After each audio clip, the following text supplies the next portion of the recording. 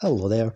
I'm back with a review of The Night House, which is a psychological horror starring Rebecca Hall, in which she plays a teacher whose husband commits suicide, and she starts having these nightmares, and she starts feeling that there's a presence still in the house, and she's trying to figure out what her husband's been hiding, because she finds pictures on his phones of a woman that look like her as well. So she starts digging deeper to find out what her husband was up to. So that's the basic plot and premise of this.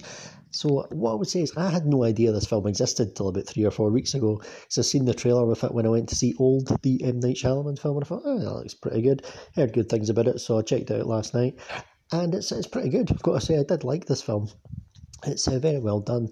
What this film does well is it's, on surface, it's marketed as a horror film, but it's not like a straight up horror film, although it's very effective in that sense. But it works well as a sort of a drama as well.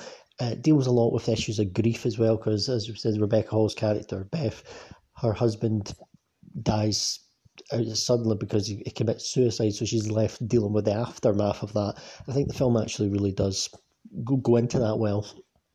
The way people handle grief, and also the aftermath of a suicide when she didn't know that this was coming, and this film actually handles that very well, makes it all those scenes quite absorbing and interesting with that. What I like about it, the horror elements work really well. It's not a straight up horror right from the get-go and all that, things going boo every 5 minutes or anything like that.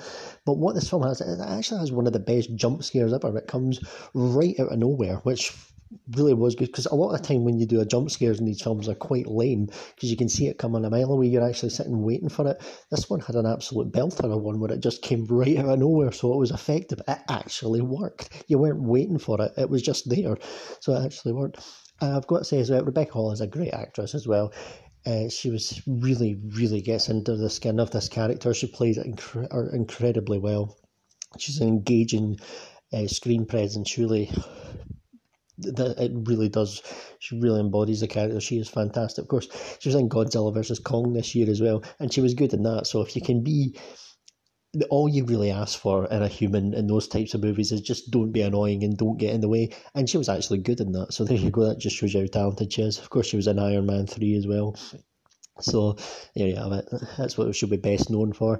And she's excellent in this film. Really good. Really has an engaging screen presence. It even has great little moments of humour as well, which you wouldn't really expect from this, but it actually works well and it doesn't feel jarring or out of place.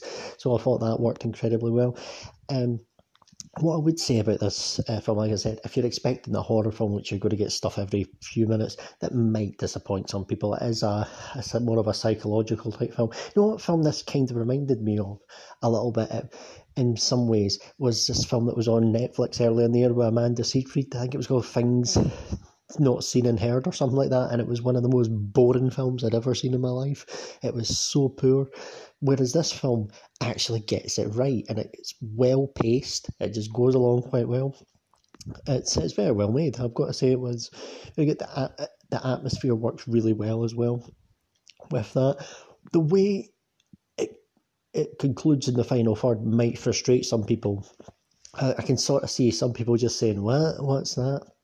It is open to interpretation with that as well, but the clues are there. I think this is one of those films which actually would benefit from repeat viewings as well in many ways. I think you could actually maybe piece it back together as well. I could sit through this again actually, so it's a sort of film I could, when it comes on TV or streaming or whatever, again, actually sit through it, maybe watch it every Halloween or something like that, or in a build up if you do a Halloween October scary film marathon or this works well, and it does actually have some good scares in it, but it also works as a psychological drama as well.